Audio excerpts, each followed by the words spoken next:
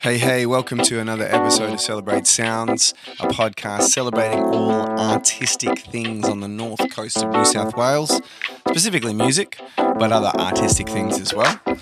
Today we are in Makerspace Studio in Port Macquarie. Shout out to the Makerspace crew for having us. And I got to chat to Amir. And Amir is a singer-songwriter, heavily influenced by neo-soul, R&B and jazz, and fantastic performer. And yeah, we had a great chat. We got super deep. We talked about music. We talked about life. It was an awesome chat, and I'm sure you guys are going to enjoy. Don't forget to subscribe to the podcast if you've been enjoying the episodes. Tell your friends, tell your mum, and yeah, enjoy the episode.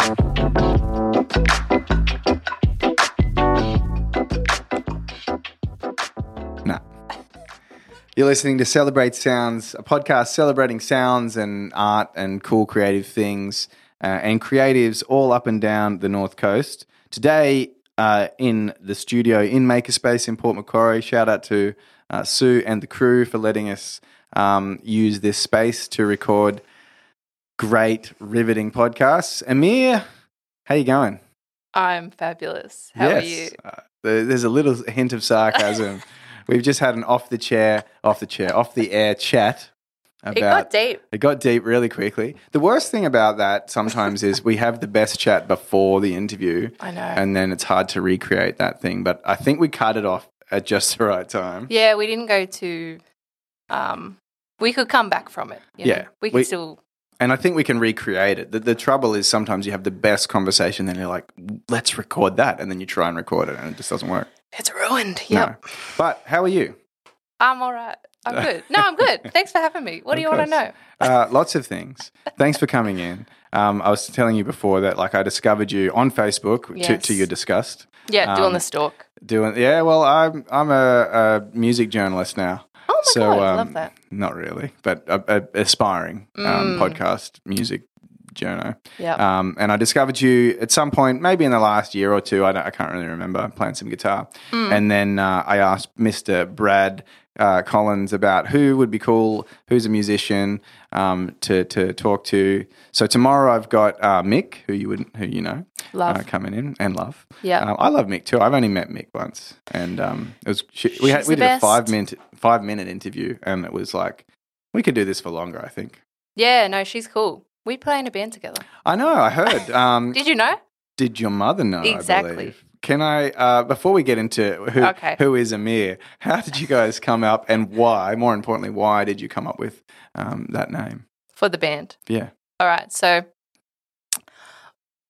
I play my own music with a band that has Mick in it and another person called Alana who plays bass. Mick plays drums for me in that one. Oh, true. I didn't know that.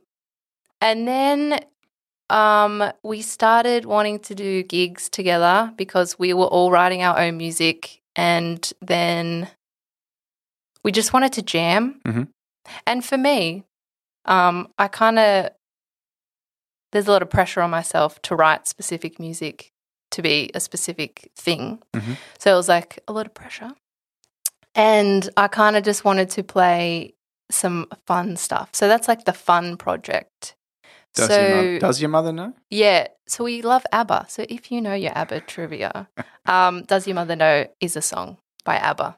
Okay. Yeah. Well, I won't tell you how I feel about ABBA. Do you hate them? I don't hate them. I just don't love them. Why? It's like I there are some songs that I'm like, this is a great song. Yeah. But maybe it's because I have an aversion to just ridiculously popular music. You're one of those. No, not really, but more that like when I'm playing live, and I play in some original bands and some cover bands, more than I'm playing live, and we play a lot of like funks, sort of vibey sort of stuff, so Jamiroquai, like Stevie Wonder, that kind of thing. Yeah. And you do an hour, 2 hour, 3 hours, whatever of music, and then people are like, do you play any ABBA? And I'm like, but I just gave you Jamiroquai, or I just gave you Michael Jackson. Yeah. No, ABBA. And I feel like that sort of rubs me the wrong way a little bit. Maybe you got to listen to your clientele better. It's possible. But I'm still here, so that's cool. So does your mother know an ABBA reference? Yeah. And nothing else, like no more subversive kind of meanings for you guys? Like, you know. Like you can take whatever you want from that. Fair But enough. it was born out of ABBA. So the same Mick and Alana is in this same band or someone different? No, it's us three. Yep. And it's So who's just- the front person out of you and Mick in this band, or are you both front people? I would say me. Yeah. It's early days with this band. Okay. But we've been playing some gigs. And it was actually born out of Mick and me jamming, and for a set that I had maybe a year ago. Yep. At the Butter Factory in Telly Point. And we wanted to play a cover, so we chose Toxic by Britney Spears. But we turned it into like a blues-ish Interesting. number. Anyway, it was great. So then Alana started like playing that with us, and then we wanted to do like Beyonce, and what else do we do? Do you do any ABBA? Nah. You should listen to the clientele. Gal, My clientele. Gal, it's coming. It's Okay. coming. Do you know what though? ABBA is very difficult to play as a three-piece. Yeah, I don't actually know It's complex. many cover bands that do ABBA, actually. You Do know why? Because it's hard. Fair play. I know you don't like pop music, but I didn't say that exactly. I know you said that you don't like the whole pop music genre globally, but ABBA, it's actually hard. I don't know, we think pop music's easy, or some people do. The people Yeah. that don't play it. No, I think I can certainly attest to that. I think there's certain songs that like would be easily sort of translatable and easy to play and kind of capture the vibe pretty quickly. ABBA, it is very distinct and quite specific, a certain sound that, yeah, I mean, look, with any band really, but certainly with a trio, very hard to sort of get the same kind of vibe going. Yeah, especially when you don't have like those effects. Yeah. Um, So it's very raw for you guys. at the moment, when I say early days, Bass, drums, guitar? bass, drums, guitar, Cool. vocals. So Nice. I'm vocals, guitar. Yeah. Alana's bass and backing vocals because she's a gun at harmonies, and Mick's on drums. Three-part harmonies? Mick, because Mick can sing. No. Can she drum and sing at the same time? She probably could, but she has an aversion to that. But we'll get it there. We want it to be the Phil Collins of our Well, band. I am not a drummer, but I can play drums. And on the odd occasion that for some reason in the past I didn't have maybe a bass player or someone, I've played drums and sung. And to be honest, actually here in Port Macquarie, years and years ago at Finian's Tavern. God bless Finian's God Tavern. bless Finian's Yeah. Tavern back in the day. And to be honest, the drum performance part was horrible, like Yeah. horrendous. Yeah. But for some reason, people froth on a lead singer on the drums. I know. It gives them something. Yeah. So I reckon, Mick, that's the next challenge. No, she can do it. Yeah, I reckon. She just won't put a mic in front of her face. Oh. Maybe if you bring it up when you in speak my to her, interview tomorrow. pressure her. Yeah, I'm going to say, look, Amir and I got together. And we've planned We've this. voted. You should sing from the drums. Yeah, no, she was trying to play the drums and the trumpet at the same time, which kind of like worked a little bit. But yeah, she just kind of needs to grow more arms. And I think that would She needs to be a bit more of an octopus kind of person. yeah. Yep. So I Yeah. think that would solve our problems. There you go. But We'll talk anyway, about that that's our tomorrow. fun project. Yep. And we're playing for Art Walk actually on Friday. This week. Yeah, it's going to be sick. So we get the people going. Yeah. Yeah. With this outfit, is it original stuff or is it mostly covers? Like, Does Your Mother Know? Yeah. All covers. All covers, cool. We take the songs we love and Yep. we make them better. So, Is that why you don't play any ABBA? Because ABBA can't get any better? it's perfection. Fair So, enough. yeah, we play a lot of top 40. Yeah. What kind of stuff? Do you want me to name names? Please. Name drop? Yep. All right. We've got a Britney Spears. We've got a Who do we have? Britney Spears. You mentioned Beyonce before. Yeah. Oh, Beyonce. What song? What Beyonce song? Crazy. What we've done, we've taken Crazy and we've mashed it up with. Oh no, we've taken Crazy by Niles Barkley. We've mashed it up with Crazy in Love by Beyonce. I tried singing Crazy in Love once. It didn't go down very well. It's tricky. It is tricky. I actually did it at uni. Do you do the rap? Well, Alana's supposed to do the rap, but she hasn't learned it yet. I actually did it at uni for one of my recitals. Yep. That arrangement Sick. with like a whole brass band. And it was good, but looking back, embarrassing because I was trying to be all that. And then my examiners were like a 65-year-old oboist. I don't know what I was thinking. Anyway, I support my decision. But yeah, so we've taken that and we've put it in this project and it's sick. And few other name drops. Come on. the pressure. Oh my God. Whose Pictures sung by? Well, there's a few different pictures. Pictures. Light comes like a flicker in my Sneaky Sound System. That's it. That's a great song. Vibe. I'm loving this band already. I tell you, it's great. Yeah. You're playing all the songs that I've played before but didn't master. Yeah. Well, that's awkward. Chick power. Love it. Mick's actually going to play Spooky on Friday. So we're planning on swapping a lot of instruments. You play drums? I can keep a beat. Okay. But for like things like Spooky, I'm on the bass. Cool. And Alana's on drums. Nice. Like Carole King stuff. Nice. Anyway, so it's great. Not to be completely self-indulgent, but we're great.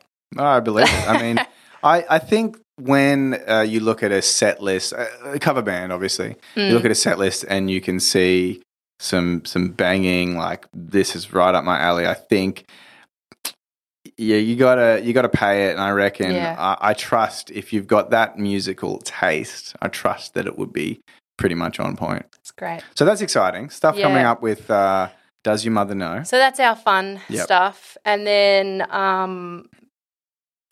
my artist stuff. I've kind of taken a break from it because I don't know if you know. Perfect time for an interview. I don't know if you know about that global pandemic that happened. Yeah, but that was rough. Tell me about it. So I just was so fatigued. Yeah. So just the start of the year, I've just taken a tiny break. But in the last couple of months, I started writing again. Yeah. Because I also didn't like my music. Existential crisis. Yeah. So like, for example, I'm playing the blues festival at the Butter Factory again this year. And I just really want it to be completely different from last year's set. So, in terms of songs or style or? In terms of both. Okay. In terms of songs, yeah. You know how songs like live in a period of time? Mm-hmm. I kind of want to wash away that period of time. Right. I don't want to deal with that anymore. Is there an interesting backstory that – no? What do you mean? I'm just curious. I always hear I try to listen for what's not being said. But no, that we don't have to go there. But Look, yes. I might sound elusive, but it's just because my memory's so bad. So ask away. Was there something that happened that specifically that you want to wash away all that stuff? Oh, like emotional damage. Yeah. Yeah. Nah. Fair enough. No, I just didn't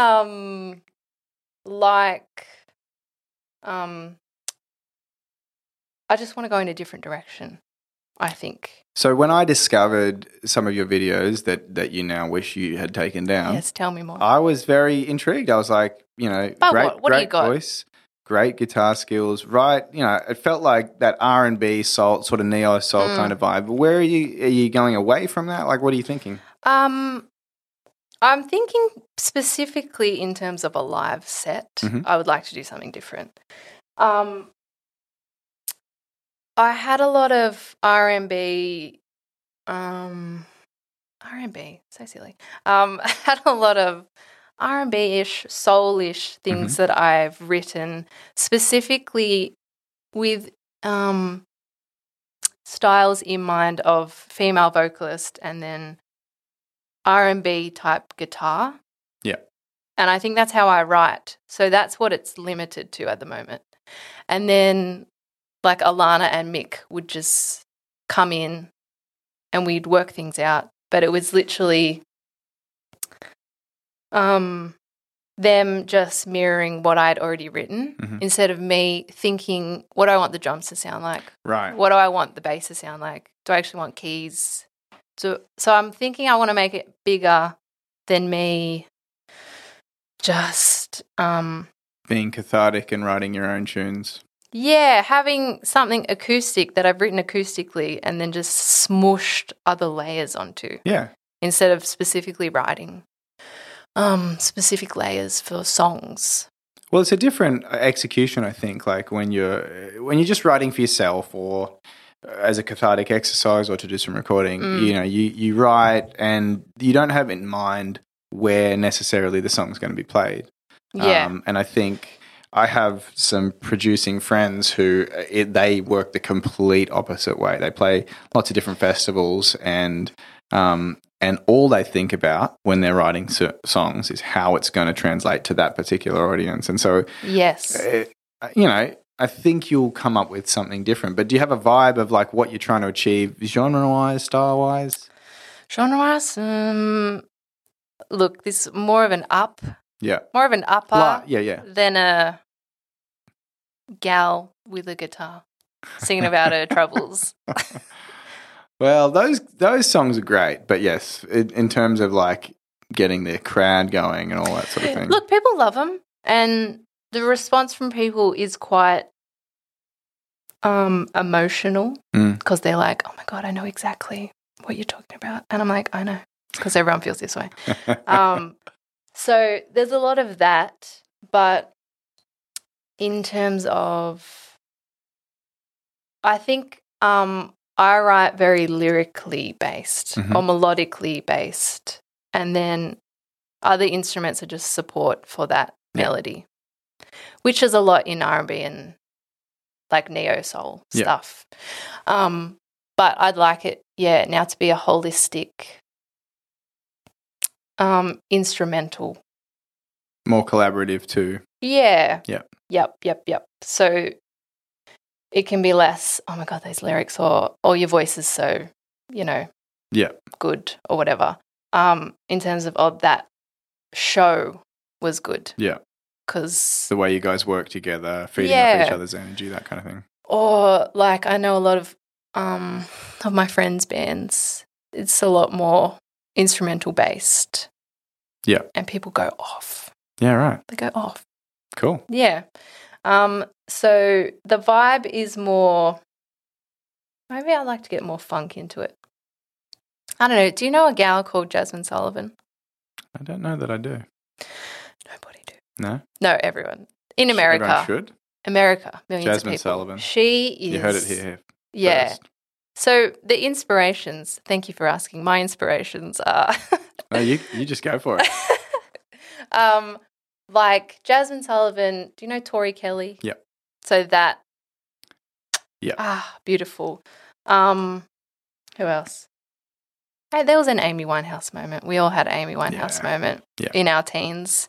But that sort of like hard hitting, like, oh God, that song is just so good in terms of like bass, drums, everything. just like the chords, and then just a beautiful, amazing vocalist on top.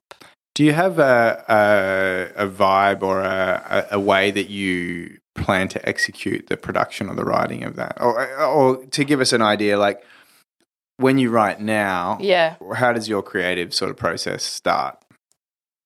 My creative process is I've got a problem and it needs to get out of my body. Good. So either that's scribbling or playing the guitar and then just humming something and then it just turns into something. Yeah. I don't know about process because it's literally sort of just like I only started writing when I had problems. It's very easy that way, I think. It's hard to write happy, upbeat, hey, I'm having the best life and living the best life and, if you don't know me, you suck or something like that. It's like, That's no. exactly the lyrics. Completely. Beautiful. If you're not on my level or whatever, I think, Yeah. well, I think psychologically they say that human beings remember negative experiences and focus on negative experiences like 9 times more than they do on Damn. on positive experiences. The analogy I've heard is you could find $200 and lose 50 of it and be more pissed off about the $50 that you lost than the 200 that you gained. I don't know if that's true in practice, but that's what someone said at one time. If someone said it's true. Yeah. Yeah, no, completely. Someone with some kind of authority whom I do not recollect. Yeah. No, people only say the truest of things. I believe that. Yeah. Just like I believe you. I know. I'm very Thank you so very much. believing. No, but you're right, it is easy. And I think well, I guess in some sense, you don't really need to write a song when you're feeling great, right? Like you could. No. But you don't necessarily need to get something out. No, for me it's got to mean something. Yeah. Like in terms of my idols, like Tori Kelly, Jasmine Sullivan, Amy Winehouse, even Adele, God bless her little soul. It's all meaningful. And I'm not saying like Sean Paul ain't meaningful because I also love him. But different maybe. I don't know. Meaningful. What do you mean when you say meaningful? Well, meaningful in terms of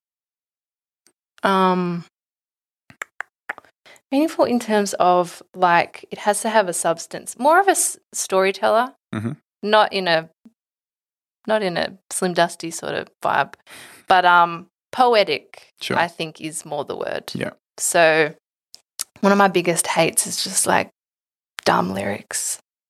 I hear that. Oh, I love songs that have dumb lyrics, but just like lazy. Just rhyming for the sake of rhyming. God. That kind of. Now I sound like a snob, but like it irks me. Yeah, I'm the same. It irks me because I'm like, where's the beauty in those words? Yeah. Or where's like, what are you trying to tell me? Or what are you trying to like get out? Because I guess music's just about like sharing. Or like sharing experiences or, getting something out so you don't cry about it. Well, it is interesting though. I think like, I think artists tend, especially songwriters, tend to think lyrically a lot. But you ask maybe someone who's a dancer and they're not listening to the lyrics at all a lot of the time. Or they might be listening to the catchy hooks. Well, I don't know. I've talked to a few dancers. What kind of dancers are you talking to? I don't know. What do you mean what kind of dancers? Good dancers? No, like you're talking about dancers in the club? Or you're talking about like the ballerinas? No, I'm not talking about ballerinas. I'm talking about people who love to move. They get down and they're not really listening to the lyrics. I think sometimes that doesn't bother them so much. But I agree. I'm much more listening to lyrics and going, yeah, the beat's cool and the sounds are sick, but like the lyrics are just not doing it for me. No, I know, but I think that's contextual. So if you are in the club. Sure. And what's a good club song? Sean Paul. What's the lyric? I don't know. You got to keep turning me on. I've got the right temperature. Okay. To make something. I don't know. You're the Sean Paul fan. I love him. Yeah. England. You go to England and they're just blasting Sean Paul. Yeah. Like it's the day he released it. It's so good. You got to get over there. I've been over there, but I don't that know. and the Spice Girls. I don't know if that is going to get me back over there. Anyway, so I'm sure there's other cool things in England. No, Sean Paul, that's it. So contextually, you go to the club, you're listening to the beat. Mm-hmm. That's all you're listening to. Sure. Okay, or maybe you are while you're in the club, granted. While you're in the club. Yep. And you're singing the words because you know them. Sure. Baby, you're a firework, whatever, Katy Perry. And that's what's getting you going. So that's the vibe. So that's that sort of music. It's all vibe based. Yeah, totally. And they can write almost whatever they want. Anything that rhymes or even doesn't, Make up chuck words. it out there, it'd Totally. be great. But like, if I don't know, you know how people take like club bangers and make them into like an acoustic thing, acoustic song, and then you realize how terrible the lyrics are. Yeah. But you're still kind of hooked in because of that melody, aren't you? Yeah. You Catchy. know, It's catchy. it's catchy. It's all about the music. And even if you hate it, you are humming it as you try to forget about the song, and you're like, Exactly. It's tricky. But I guess if a singer-songwriter's writing lazy lyrics, or maybe it's not even lazy. See, this is why I'm really going at people. Let them have it. If they're writing, lyrics that aren't making anyone think or feel, Yeah. that's where I'm like, I can't do it. Fair enough. Do you have an example of something that, and you don't have to be specific with words, but what is it that makes you feel something lyrically? Like, is it Shared experiences. Sure. I think that's the bottom line. Yeah. Okay. Other than the euphoricness of melody, harmony, and rhythm. Yeah. When you're writing, do you look to say what you need to say, like literally or very explicitly, or metaphor? Both. Like all everything. All of Cool. everything what you just said. Yeah. So let's say the songs I was writing like a year ago, or maybe 2 years ago, is the bulk of my catalogue, if you will, is all based. Each one is either based on a person, an experience. No, that's pretty much it. And a lot of them aren't even me. Yeah. Okay. A lot of them are friends that I haven't told. Oh, interesting. Yeah. And so That's cool. it's more of when I say a story and when people go, oh my God, I love that one, it's because they're like, I really felt that. They can see themselves in it maybe a little bit. Yeah. And when I'm on stage, you can't shut me up. So I'm like telling people, this happened 3 weeks ago, everyone. And I've just written a song about it. And here we go. Does that make it more real for them when you kind of, I suppose like it's quite interesting when you're like announcing a song or telling them about it. And if you say, hey, this is a time and place thing that happened really, do you notice that, like, let's say if you don't say that as opposed to saying that, people are more engaged with that particular song when you perform it? Something about the time and place thing? I guess maybe they have context to it, and look, to be honest, sometimes the storytelling is better than the song. I don't know, they just love it. They love it. Well, it's the beautiful part of music when people can kind of immerse themselves in whatever story that you're telling, whatever style, and feel something. And I think that's what's so great about like sort of soul music as well. Like it is supposed to make you feel something. Absolutely. Yes. Storytelling. Always back to that. That's what we do. I'm thinking of an actual gig that was actually at Mick's house in her backyard. It was sick before it got renovated.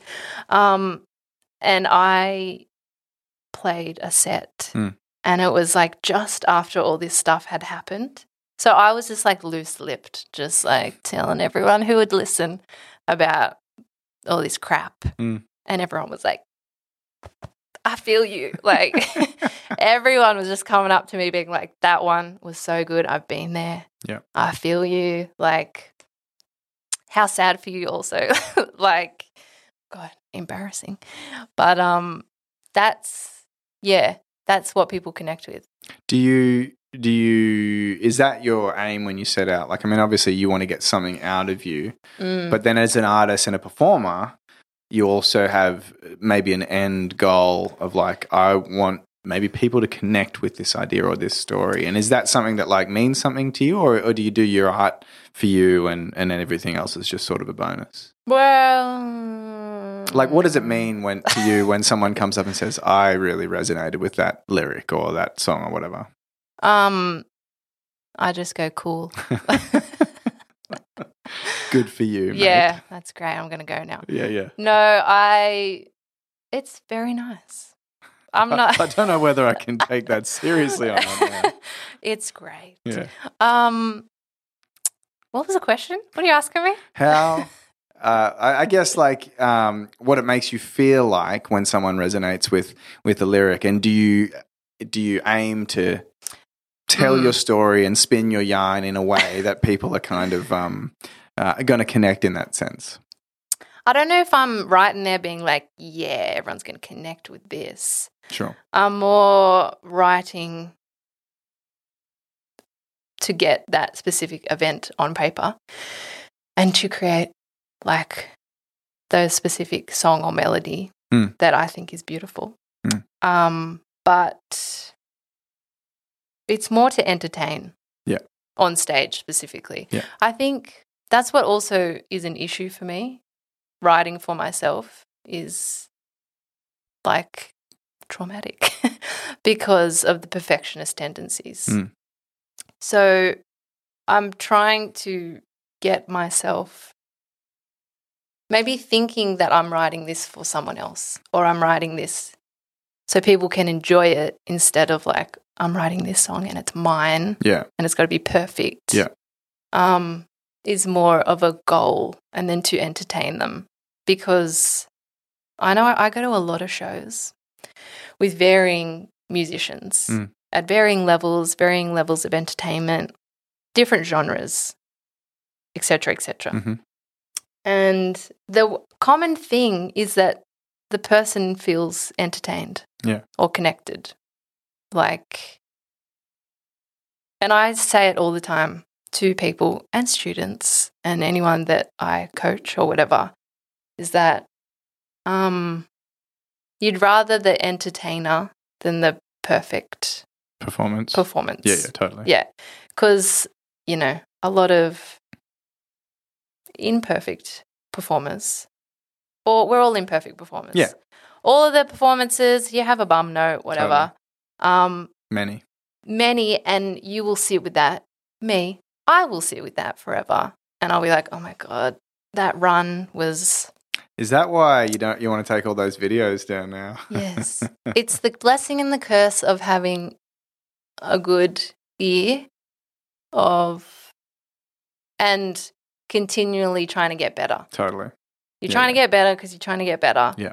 But you also hate yourself, to put it bluntly. So morbid. You know, or... Well, I guess like when you are on that trajectory up, it is easy to look back on the stuff that you wrote a year ago and go, not that good. Yeah. I wasn't executing this well. It wasn't this thing that I'm going for. I think, you know, there's certainly something to be said for reaching a level. But you also have to look back on it and go, it's a stepping stone as well. Yes. What's the quote I heard? If you're not embarrassed by yourself, you're not growing. I reckon that's pretty bang on. Or the other one I heard the other day was like, it was like, I think it was a meme on one of the social media things, and it was like,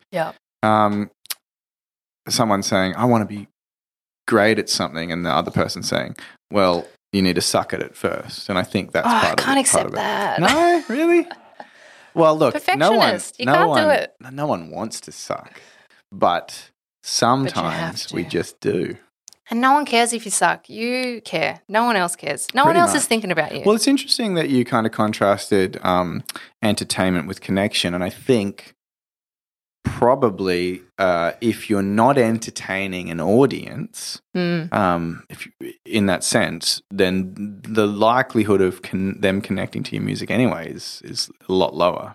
You know, if you're there and you're kind of engaging them and telling them stories and making it energetic and not worried too much about the imperfections, people are more likely to kind of vibe and go, okay, yeah, I can get into this, as opposed to going, this is a flawless, execution of my song, and it doesn't have that same kind of human ring to it. Maybe. No, people like when you're not a robot. Yeah. You know, apparently. Yeah. But who knew? I know. You learn something every day. But it's the same in any art form. Yeah. Like, I was told that very young as like a dancer and stuff.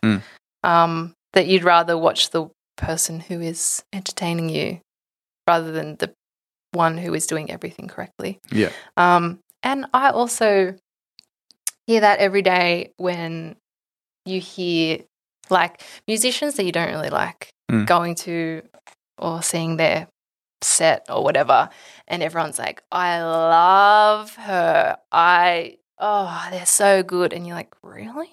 Like, but it's because they connect and they vibe with that specific person. Yeah. So, yeah, it's what you offer.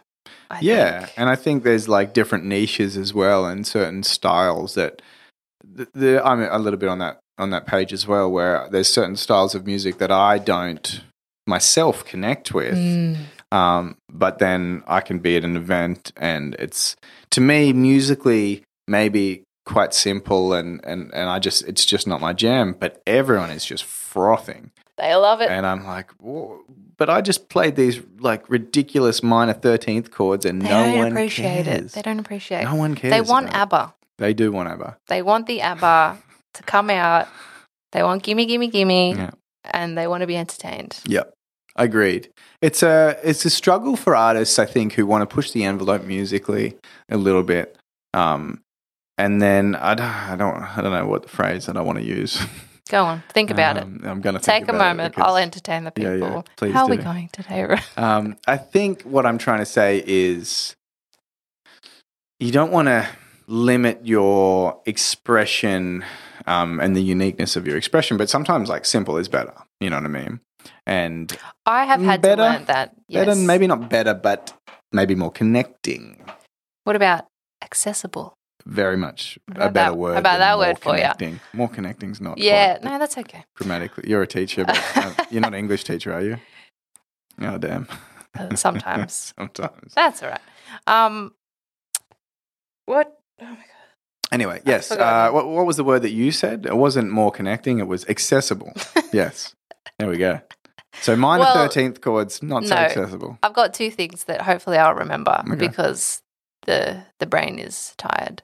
So the first one is the issue of growing up as a musician, trying to do all these grades, trying to get an honours, trying to play perfectly all the time, practicing your little ass off to like get that scale correct or whatever, you know, especially in, not to bring AMEB down, but AMEB, any sort of examination process that you grow up with, that you go through and then you make it to the end and then you enter the real world of not a concert pianist. Yeah. And everyone's just vibing to four chords. Yeah. You know what I mean? And the people making money, four chords. Yeah. There's nothing wrong with that at all. But I think that's when we are very critical. I'm going to say me. I'm very critical of writing simple songs. And to the point where it's a fine balance of putting in your 13th chords somewhere.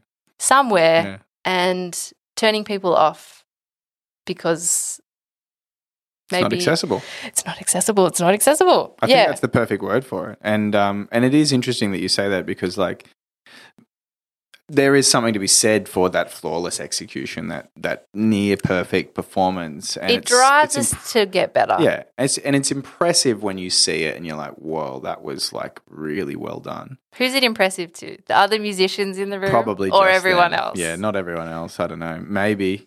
For me, I guess like, you know, that's also a target market thing too, because I think a lot of the time I go out and I play, I want to impress some musicians. Yeah. But that's not the right way to probably think about it. Maybe I should be kind of like... does. Yeah. Everyone wants to impress the other musician in the room, you know, or they're embarrassed about playing. This is also, what's it called? Not snobbish. Cliquey, no. Elitist? Elitist, okay. Is that the right word? Like... Flesh it out. That musicians feel this sense of you cannot do anything like you can't do anything expected, or you can't, or playing pub gigs are frowned upon. Yeah. You know, or writing certain songs is frowned upon. But in this world, that's what gets you the moolah, It's true. you know? Why do we think that we're so unique or something? We think we're better than everyone else. Musicians, they hate people that don't know theory. Not hate, that's a strong word. That's a very strong word. I don't know, whatever. Musicians, are you? My whole vibe about this podcast is telling everyone how great musicians are, and you just undermine that. You know, maybe it's just in every profession where people meet other people at their level, and they just froth on it. Yeah. So maybe the intern, that's like, oh. I think maybe also the word is purists, where they sort of reach a level and they're like, anything less than this level, don't want to know about it. It's for the plebs. It's for the plebs. It's for the simpletons. Yes. But really, you're exactly right. Like the things that are connecting with audiences aren't the minor 13th chords. No. They're the G to D to E minor to C, and the purists, they don't like doing those. No. Do you like doing those? It's for each other. Yeah. It's not for anyone else. No. Anyway. You're just doing it to impress each other. Yeah. I wonder if that's like a way of sort of freeing yourself up in the writing process and I've had to let go of that a little bit. Yeah. Of especially in terms of neo soul, it has blown up in the past couple of years. Neo soul is all about, the funk, but also the alteration from classic soul, classic R&B. So now there's a lot of neo soul writers, and it has to be specifically. You can't just have a C chord. You're gonna have some alteration. Do you know what I mean? All the extra piano fingers. Yeah. The inversion up the keyboard. Yes. Yep. And I think that has stopped me actually forever. Do you hear that when you're writing and you just strum a C chord? Because I have this as well. It's it's so boring, and I don't want to play a song that with just a normal C major chord. Yeah. And I don't know what that is. That's you being addicted to 13ths. Probably. That's what that is. Yeah, I've got a problem. Yeah, you might need to work on that. Yeah, I'm trying. Okay, good. I think. What was the question? Well, just what are you asking me? Do you have an aversion to writing or even hearing, playing a song that it just has those really basic chords? I do. Yeah. To be honest with you. And I know I shouldn't, but I just want everything to sound jazzier. I think that's so the good. undercurrent of everything that I play. Yeah. I just would love that to sound the same. Yeah. But spicier. Yeah. No, I agree. I can relate to that. And I think that's where the first love of Amy Winehouse and Adele's first album, that was really jazzy. That has just influenced that. And I think I had a music teacher who was very only jazz, and that's it. Yeah. And nothing else can occur in Jazz this room. snobs. Jazz snobs. So I do love it, but it does stop me from writing. Yeah. Because it doesn't ever sound good enough. And I think, when you're adding those major sevenths and all those extra little pizzazzy kind of inversions of chords and whatever, the feel immediately becomes different to then just playing a C chord. So you can start off and it's a C and an F and a G and really simple, and you're doing something that's a little bit more straight. As soon as you add those little iterations in, all of a sudden the groove, the feel becomes totally different. I know, and then as a singer, it unlocks all these melodic lines. Yeah. For me. Totally. So that's probably another area of it being vocally heavy, that I want to go all these places, but that major triad is just clashing with where I would like to go. Yeah. So maybe if you played another version of that chord, it opens up options Yeah.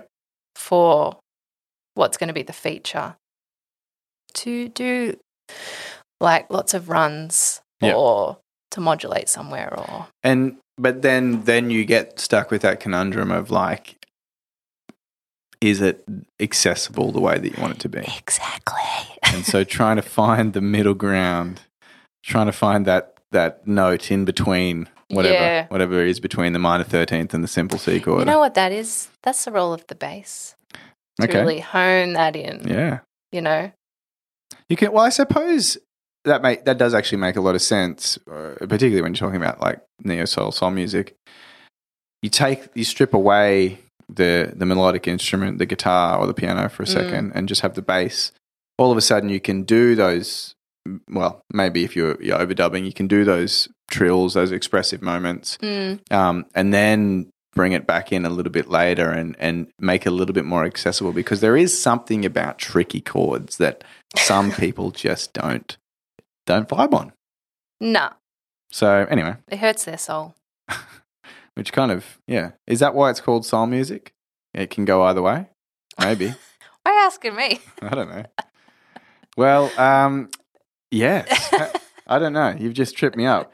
We've done pretty well. We've done 45 minutes. That's amazing. Yeah. Oh my God, look at us go. At first, it was like, what are we going to talk about? And then we got real deep, real philosophical. Too deep. Yeah. Real. What did you want to talk to me about? In a dark place. Well, I didn't even start where I normally start, which is like how you became creative.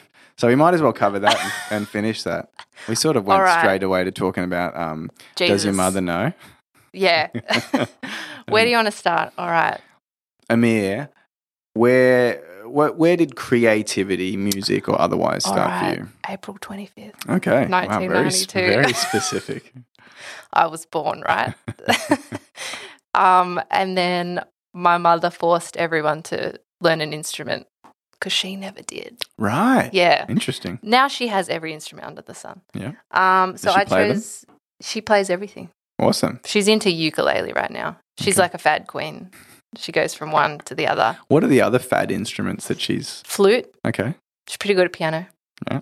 I remember my childhood, there was a pretty heavy moment with clarinet. Was clarinet a fad instrument? For her, yeah. I remember I used to sit in the car when she went for lessons all the time. What a legend. She's great. Yeah. Yeah.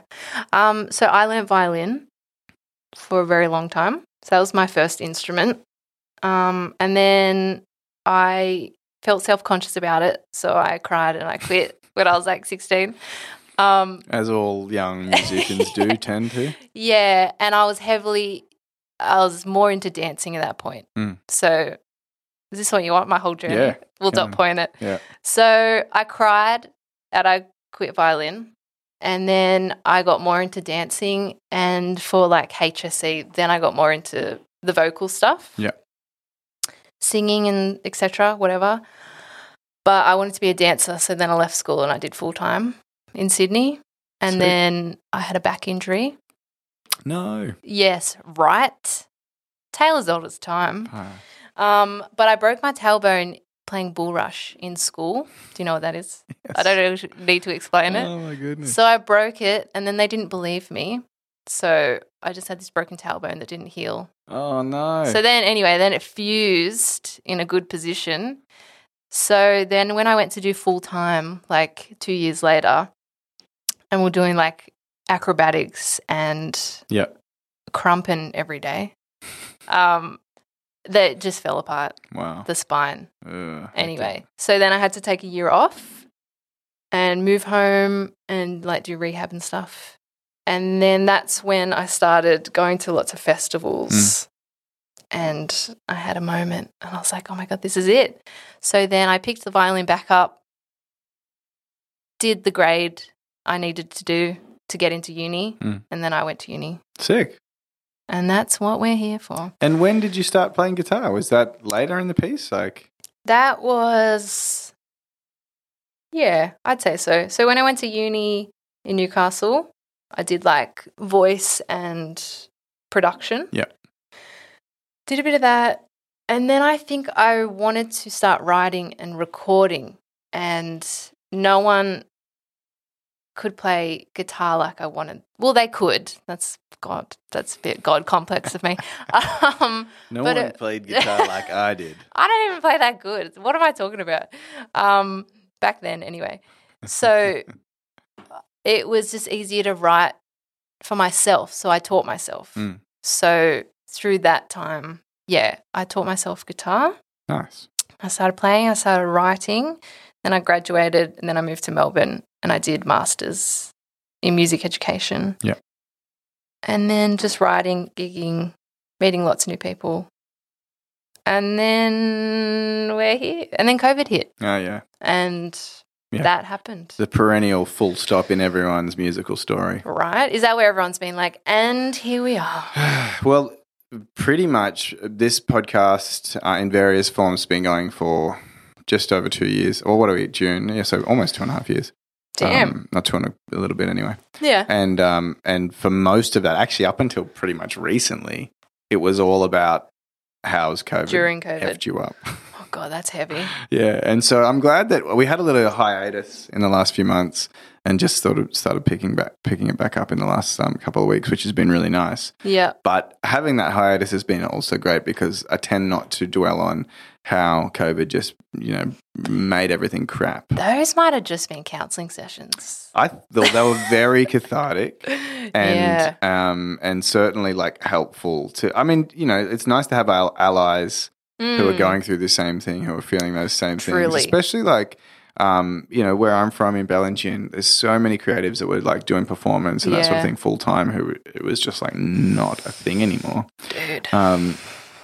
And like I have friends in the scene who are like festival live Yeah. engineers traveling around. Guys who had been working in the music scene for 25 years who were like applying for jobs at Coles and Oh my all God, sorts of I things. met one of those Yeah. the other day. It's so sad. Who were just like, I've retrained to be a remedial massage. And I was like, Wow. all right, get it, girl. Yeah. But yeah, those stories of just like their life stopped Yep. and then they had nothing. Yeah. And then, It's a real thing, a real problem. And anyway, it's something that I don't want to keep reliving. all right, we won't talk about it. But, We're over it. Yeah, we're kind of over it. We're getting there. Last year's news. No one wants Yeah. to hear about it. No, not at all. But yeah, COVID was bad. It was really bad. But in terms of now picking back up, I'm actually playing more after. I think being in this town. Great.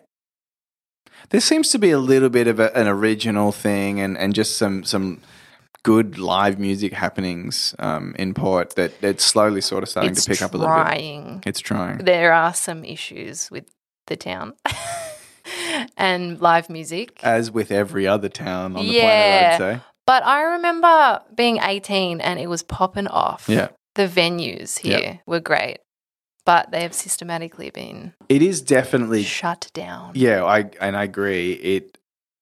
I'm optimistic about it because I can see it happening.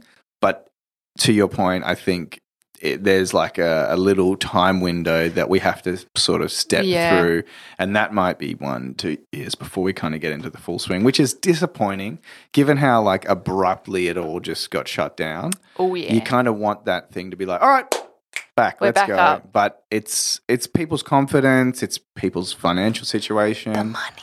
Oh my goodness. The money. Yeah, it's Yeah, a tricky I thing. know. Like a lot of people are in sort of dire straits and it's not an option for them to be going out and supporting live music every week. Like pre-COVID, it was kind of a thing. They were throwing that cash like no one's business. Dollar bills. Where are all the people selling all the properties?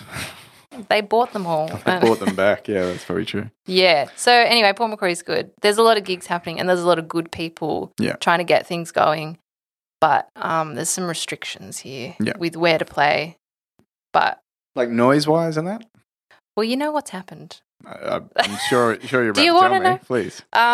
So this is what I think has happened is that when I was 18, lots of the venues were right in town. Mm.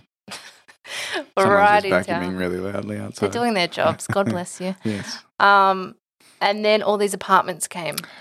So then liquor license, Yeah. noise complaints. Oh man. They've been slowly shut down, That's such So- a bad story. It's everywhere too. right? Buy out of town. Well, if you buy near a pub, you shouldn't have the option. The pub's been No. there for ages. No, they trump anything. Anyway, so that's happened. So, the Pier's gone. The Yeah. Mac doesn't do any really live music anymore. Yeah, right. And I remember that room at the back. Yeah. Was the sweatiest time of my life when I was younger.